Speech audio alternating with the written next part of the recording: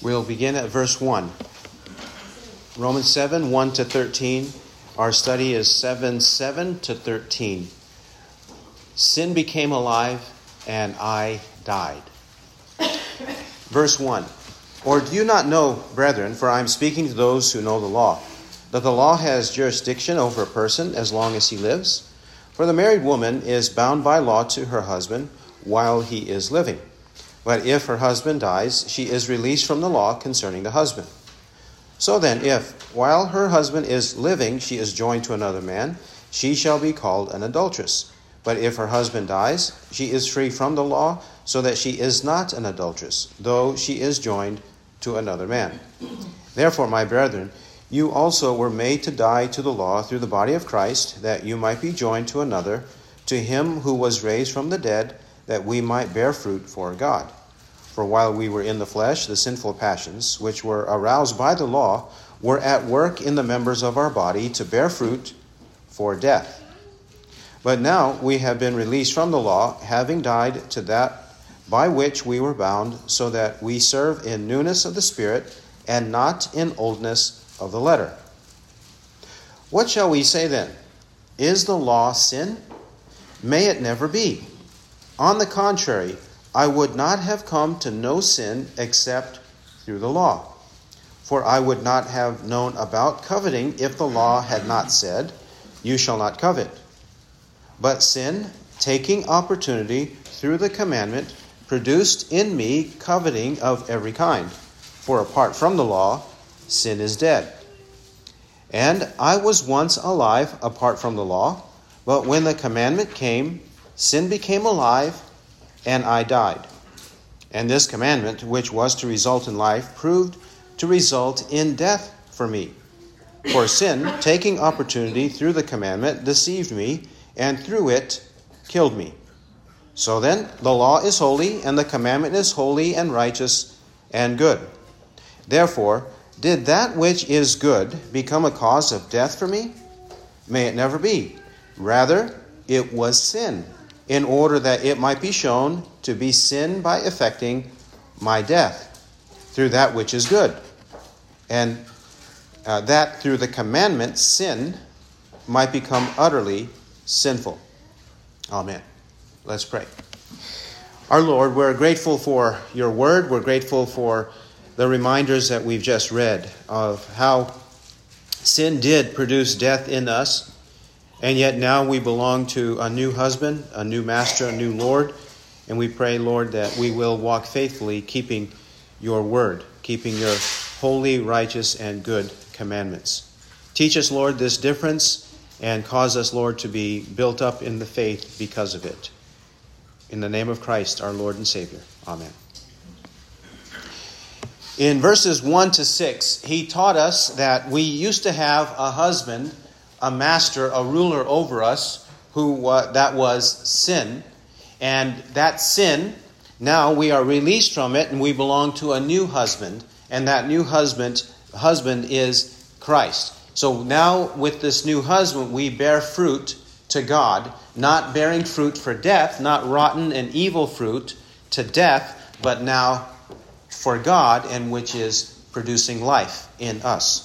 We produce the fruit of the Spirit, the newness of the Spirit.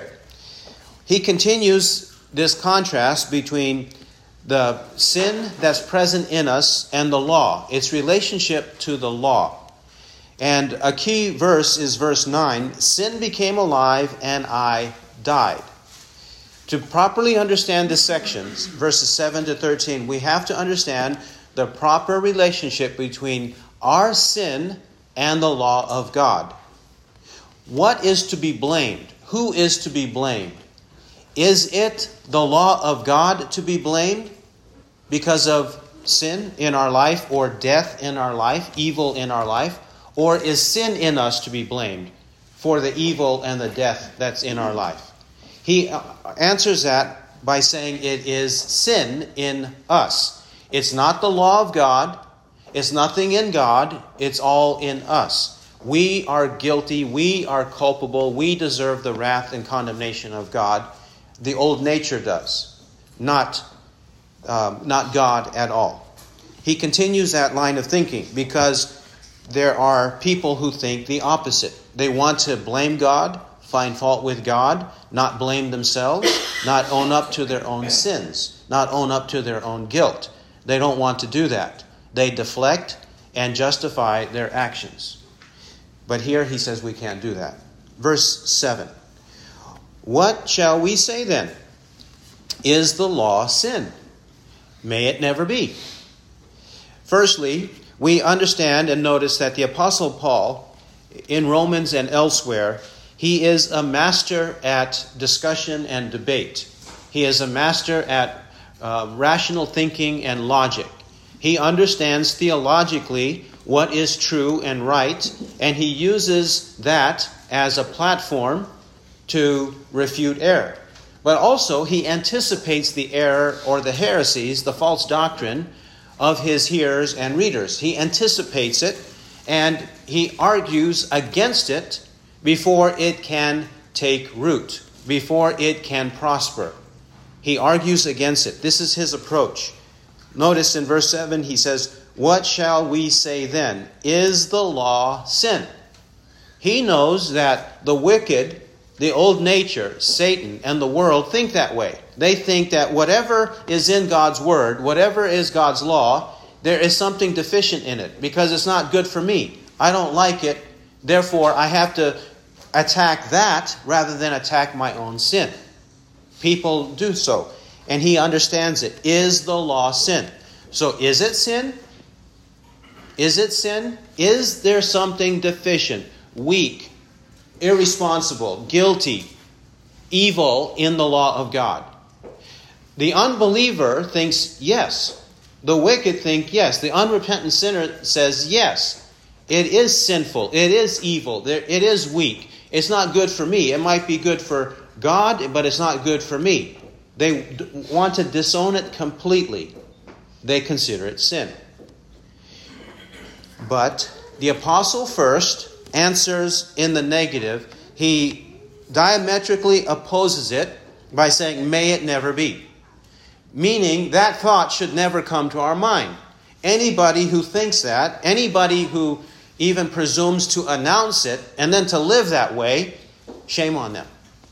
That's really what he's saying. May it never be. You should never even think or speak or behave that way. That you think that there is something wrong in the law of God. Actually, we all do that at points, right? We do it now even as believers because the old nature rises up. But when we were unconverted, before the Lord saved us, what did we think? The Word of God was something that was foreign to us, strange to us, even distasteful to us. We didn't like what it said. We didn't want to know what it said. We knew that it would restrict and constrict our behavior, our thinking, our words, our actions, right? Our values would have to change, and it was distasteful to us. So, in that way, we were also thinking the law is sin. Without actually using the phrase, we would actually believe that the law is sin. But it cannot have any comfort or any residence in our mind. Because he says, may it never be. There is no way. For one, we notice that he has called this law good and various other words. For example, he said in verse 10, this commandment which was to result in life. Which was to result in life. Verse 12, the law is holy, and the commandment is holy and righteous and good. Verse 13, therefore did that which is good become a cause of death for me? And 14, we know that the law is spiritual. The law is spiritual. It's good, holy, righteous, good, and spiritual. And even in verse 16, I agree with the law, confessing that it is good. How could anything emanating from God, God's nature, be evil, unrighteous, unholy? It can't. It has to be good. So the law isn't sin. If there's any sin, it's in us or the devil or the world, right? That's where the sin is, not in God. Then, he's teaching us why it's there.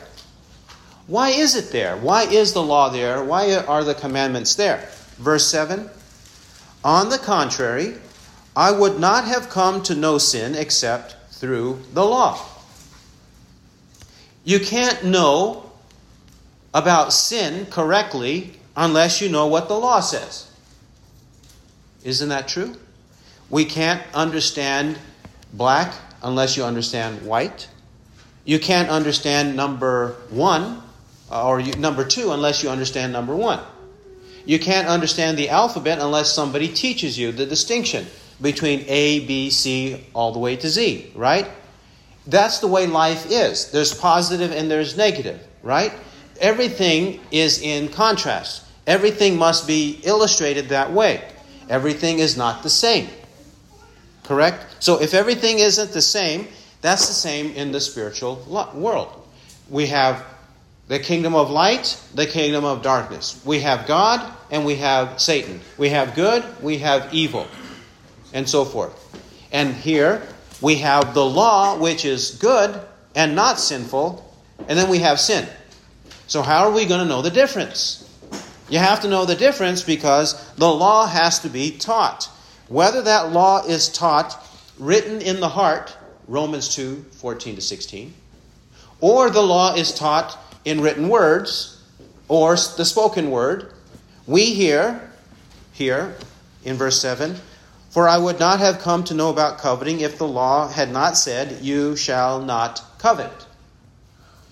Those words explicitly in the Ten Commandments, such as Exodus 20, verse 17, Exodus 20 and verse 17, you shall not covet.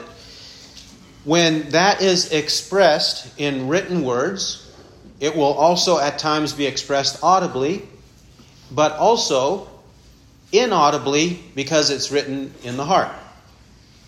In either case, you don't know the difference between sharing and being generous and being appreciative of what you own before God and others, and covetousness, greed, hoarding, not being generous. Correct? Those are the opposites.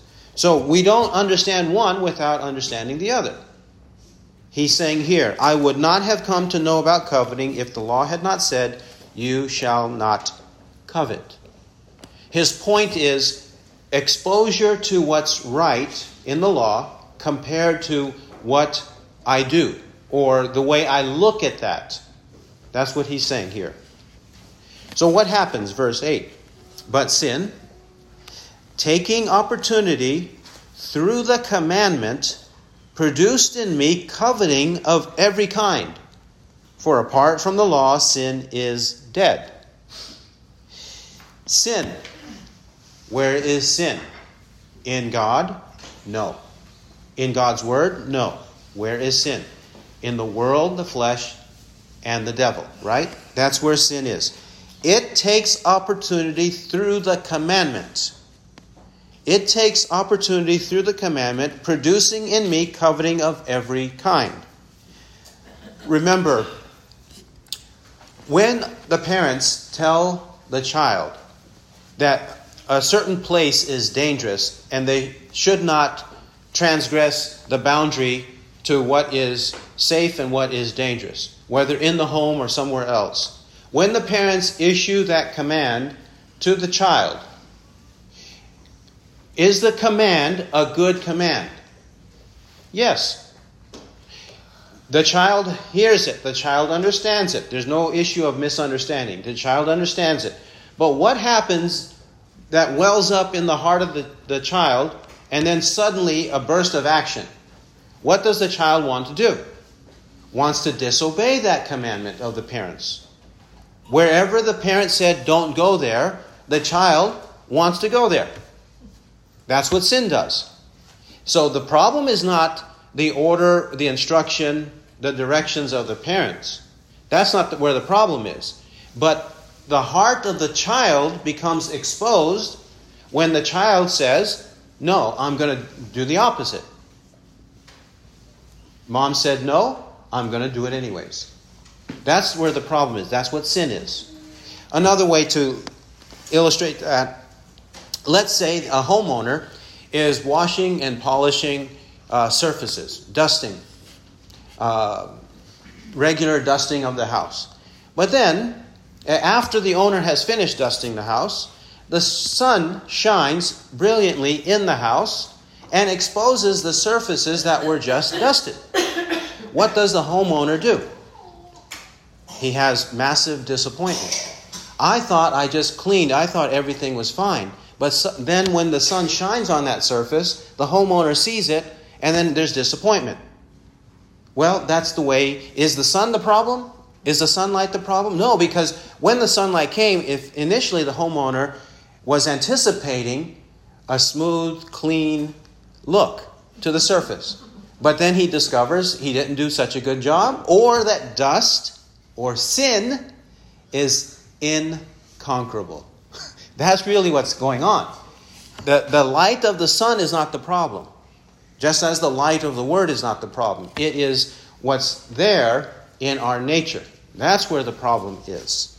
That's what he's saying here. Sin takes opportunity through the commandment. The commandment is the instruction or the commandment of the parent. The commandment is the light of the brilliant sun. That's the commandment. The problem is not in those sources. The problem is in the hearer, the human heart, where sin resides. So, it wells up within us and produces coveting of every kind. So when God says you shall not covet, we say, no, I want what I want. I see what I want what I want, and I'm going to get it. By hook or crook, I'm going to get it. It doesn't matter. I want it. So, verses 8 and 9. The end of verse 8 and verse 9, we must understand these two verses in context. The reason we must understand in context, especially in verse 9 has been used to teach the denial of original sin. Verse 9 has been used to teach the denial of original sin. I was once alive apart from the law, but when the commandment came, sin became alive and I died. How would this be used? I was alive. I was alive. So we're not dead in trespasses and sins, Pelagians and Arminians say. We're not dead in trespasses and sins because it says I was alive, which means I have innocence, I have life, I have no guilt, I have no sin, no evil in me from conception until the so-called age of accountability. Age of accountability. And then you ask what that age is and you get different answers. The Mormons, they seem to think that they know, they say it's age 8. And that's when they baptize their children. Age 8. But no, the Bible teaches original sin. The apostles already argued that in Romans 5:12 to 21, among many other places in Scripture. Romans 5:12. Let's just begin at 5:12 and read 5:12 to 14. Original sin. Original sin means what? That since Adam sinned, not only did sin enter into the world and evil and death, and he experienced it, but all of his posterity experienced it. So that we were in Adam. So when Adam sinned, we sinned. His first sin. When he sinned, we sinned. That's original sin. Call it inherited sin, call it corporate sin, call it original sin. These are different synonyms to describe the same fact, the same truth in Scripture. We are all guilty, all condemned, all have sin, evil, and death in us because of Adam. It doesn't mean we don't also commit actual sins. We do.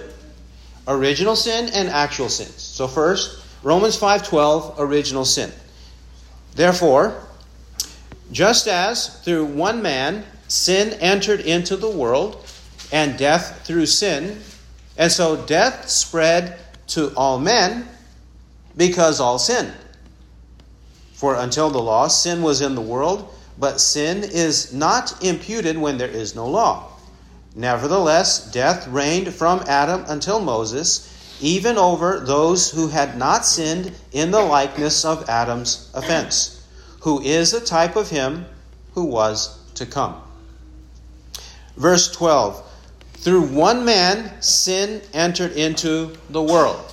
The one man is mentioned in verse 14, Adam's offense. He is the one man. And then when sin came into the world, it did not exist before that. When it came into the world because of him, death also came into the world, because death is the punishment for sin. Death through sin.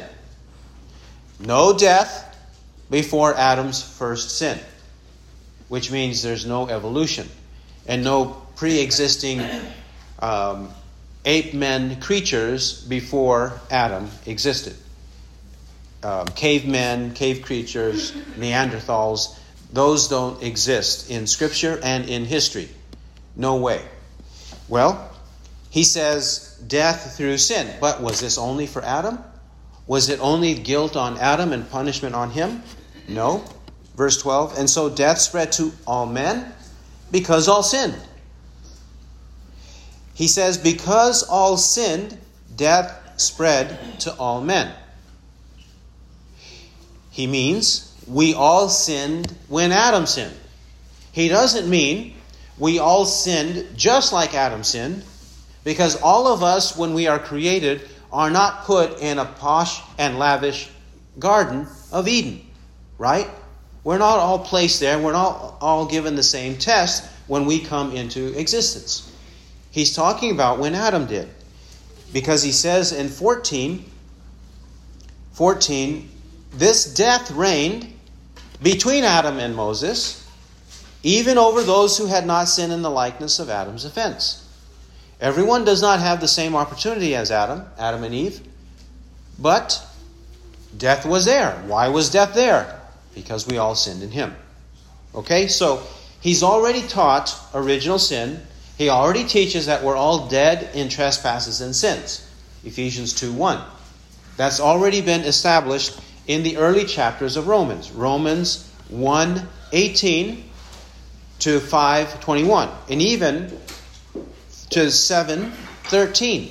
He's been teaching it. 1:18 to 7:13. He's teaching this concept, this truth. So, what does he mean in Romans 7, verses 8 and 9? What does he mean? He's talking about our perception of our goodness and righteousness in relation to the law, and whenever the law convinces us that we are sinners. He's talking about our relationship to the law in terms of the way we look at it, and when we realize, no. When he says in verse 9, I was once alive apart from the law, he means he thought everything was fine with him, between him and God. He had such an inflated view of himself, he didn't acknowledge his sin correctly, truly. He didn't do that. Remember, Paul was a Pharisee, and the Pharisees were self-righteous. They thought that they were fine and good, that they were prepared for the day of judgment, that there was nothing wrong with them, they were not hypocrites, and they loved to attack Christ, our Lord. They loved to attack him, right? So, because Christ exposed their hypocrisy, so they attacked him. And Christ also had a large following, and they didn't want that. They were jealous of the large following. So for those reasons, the Pharisees attacked Christ because Christ would testify of their deeds that they were evil. John 7:7. Testify that their deeds were evil. John 7:7. But they didn't want to admit that. They thought they were fine. They thought that they were alive. But when the commandment came and it exposed them and the Spirit worked in them, he's not speaking devoid of the Spirit, because it says in verse 6, we serve in newness of the Spirit. So when the commandment was taught to them and the Spirit of God convinced them by this commandment that they are sinners, they realized the state of death that they have. They owned up to their death. They owned up to their sin and their evil.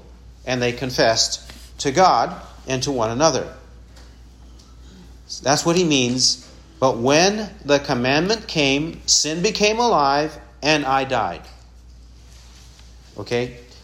Let's go back to the parent-child illustration. It's the same thing there. The child has not committed a sin by disobeying his parents, yet when the parent says to the child, do not go over there. This is the boundary line. Do not cross it. Do not go to the other side. It's dangerous over there.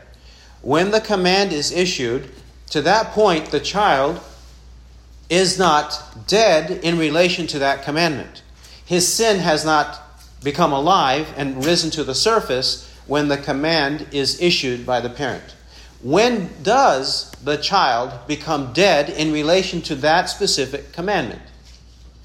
When he transgresses. When he transgresses, the sin becomes alive and he dies in relation to that commandment. Now the child is worthy of punishment because he disobeyed the parent. You see, that's the point that the apostle is making. It doesn't mean that the child never disobeys up to that point, or never after that. That the child never disobeys, that the child has no sin in his nature, that he has never did something wrong to his siblings or anything like that, never disobeyed parents before that. It doesn't mean that, but in relation to that context, the child isn't dead yet in relation to the commandment that the parent just issued. But when he does sin, he dies in relation to that commandment. That's what Paul's saying here in verses 8 and 9. For apart from the law, sin is dead. So it was there, it was dormant, it was dead, it was asleep, until the commandment came, and then sin said, oh, I'm going to do the opposite. Then it became alive, and when it became alive, he says, I died. Verse 10. And this commandment, which was to result in life, proved to result in death for me. The commandment which was to result in life. Does this not remind us of Leviticus 18:5? Leviticus 18:5. Do this and you will live. Which means that God says, this is what I command of you. If you do it, you will have life. That's the scenario. That is the test. If you do it, you will have life. But the problem is, people think that because God issues a commandment, everyone who hears the commandment has the ability to carry it out. That's the problem. That's the problem.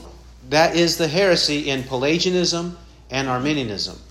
They think that because there are so many commandments in the Bible, whether Old or New Testament, that because these commandments are there, obviously then the people who hear them must have the ability, must have the capability, must have the power, the strength in their will or free will to do what God says. That's what they falsely assume. Since God says do it, you must be able to do it. Otherwise, why would God tell you to do it? That heresy fails to understand the power of sin, the condition of the human nature before God in relation to that sin, and they also fail to understand, even in reality, in daily life, criminals are sentenced by judges to pay penalties, to obey commandments, laws that they are unable to fulfill. Are we not criminals before the judge of heaven? Yes. So in our own life, let's say there's a criminal that deserves the death penalty or life imprisonment. But the judge says you have to pay 2 lifetimes of imprisonment. Right? That happens sometimes. Not only your whole life, but double life. Double life sentence. Correct? Who's able to do that? What are we going to do? The criminal lives to be 80 years old? And then what are we going to do? Make sure he doesn't die for another 80 years? It doesn't happen. But the judge issued that command. It's a law, a sentence of death or imprisonment, that he's supposed to do that. But it's impossible to do. There's all kinds of things that way too. Even if you think about the laws of any nation. If you think about the local, municipal, county, state, federal laws, and even world laws that are on the books, there are millions of pages, right? Millions and millions of pages of laws. Do you think that the politicians who impose these laws on us actually believe we are able to carry out every single page of law? Every single line of law on the millions of pages? No. But they issue them anyways. Correct? They try to regulate us to death anyways, right? They themselves can't keep the laws that they enact. They know it's impossible. So when people say God doesn't do that, God does do it. It's all over the Scriptures. It's all over the Scriptures. He knows human nature, that we are unable to carry out His law. For example, Galatians 3:10. For as many as are of the works of the law are under a curse. For it is written, Cursed is everyone who does not abide by all things written in this book of the law to perform them. Are we able to perform all things there? No. So we're under a curse. That means God issues commandments that we are unable to keep. Which is verse 10. This commandment, which was to result in life, theoretically, hypothetically, proved to result in death for me. Actually, it brings about our death. And why? Back to sin. Verse 11. For sin, taking opportunity through the commandment, deceived me, and through it killed me. Sin takes opportunity through the commandment. Okay, the commandment is issued. The hearer hears it and says, aha, I hear what is expected of me, but I hate it. I don't want to do it. I will not obey it. I will disrespect it, and I'll do the opposite. Well, what brings about those kinds of thoughts and actions? Sin. So sin takes opportunity through the commandment. It deceives me, and through it kills me. Sin is deceptive, right? The deceitful nature of sin. Hebrews 3:12 and 13. Sin is deceitful. Hebrews 3. We'll actually, we'll begin at verse 12. 12 and 13. Hebrews 3:12. Take care, brethren, lest there should be in any one of you an evil, unbelieving heart in falling away from the living God. But encourage one another day after day, as long as it is still called today, lest any one of you be hardened by the deceitfulness of sin. We might be hardened by the deceitfulness of sin. In Genesis 3:13, Eve admitted to God, the serpent deceived me and I ate. She admitted that to God. Good for her. The serpent deceived me and I ate. She admits it. We must note that because in 1 Timothy 2, the apostle says the same, and critics of the apostle demonize him. 1 Timothy 2, and verse 14. 2:14 on deception. It was not Adam who was deceived, but the woman being quite deceived fell into transgression. Adam wasn't deceived in that he deliberately sinned. He understood the circumstances. He understood the setup. He understood that the serpent was framing them. He understood it all, and he went headlong and headstrong, brazenly into the sin. But the woman, Eve, she wasn't that way. She was hoodwinked. She was deceived. She was tricked. This is what happened to her. But the nature of sin is to do this to all of us. It is to deceive us, to trick us, to manipulate us, and bring about our death. He says, the sin deceived me, and through it killed me. Deception produces death. Deception is the usual means of bringing about our death. That's why Satan is called a liar and a murderer from the beginning. John 8:44. Lies and death, lies and murder, deception and death, they go hand in hand. This is the usual way of sin in the world. We have to, at times, deceive ourselves into thinking, it's not so bad. We're going to be just fine. I can practice a little here, a little there. No one's going to know. I will never be held accountable. On the day of judgment, everything's going to be fine. I'd rather have God judge me than you judge me. People say that because they have a false confidence in the loving God, and they don't understand His holiness and righteousness. People say things like that to justify their wicked actions in this life. Whenever someone's confronting sin to another, they'll say, I'd rather have God judge me than you. I'll just deal with God, not you. They say things like that. They don't understand. Sin is consuming them. Sin is deceiving them into thinking that on the day of judgment, they will be just fine. And in fact, God's going to step aside and probably in heaven wash their feet. They have that kind of conception of God, that God is going to stoop to wash their feet on the day of judgment. And if they would be honest, even wash their rear end. That's the way they look at God. They really are that despicable and that hateful of God.